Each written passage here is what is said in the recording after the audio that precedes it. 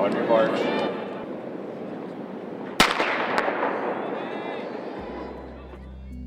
What do you like most about track? I really like the community and the athletic and intensive competitive nature of the sport. I like how everyone's doing different things, different events, but we're all working together towards one common win. I really like the community there, and I love having the opportunity to improve at something and just work at it week after week. I like it because like the community is like really good. Like everyone is super nice, and if you're good at it, it's like super fun, and the coaches are really nice.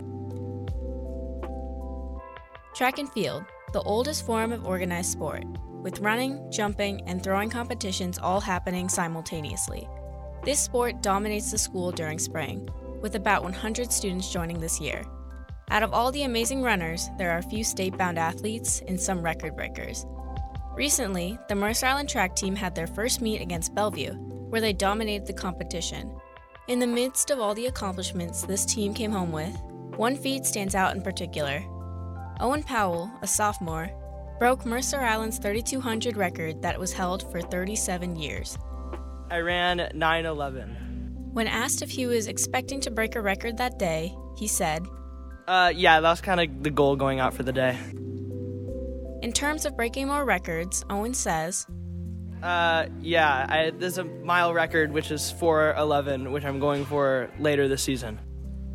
Owen's story serves as a reminder that hard work and dedication always pays off.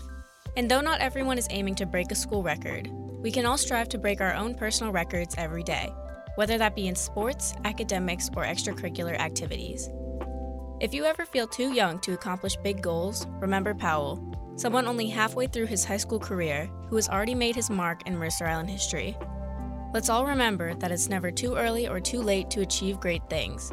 This is Sophie Hill reporting for KMIH 88.9 The Bridge.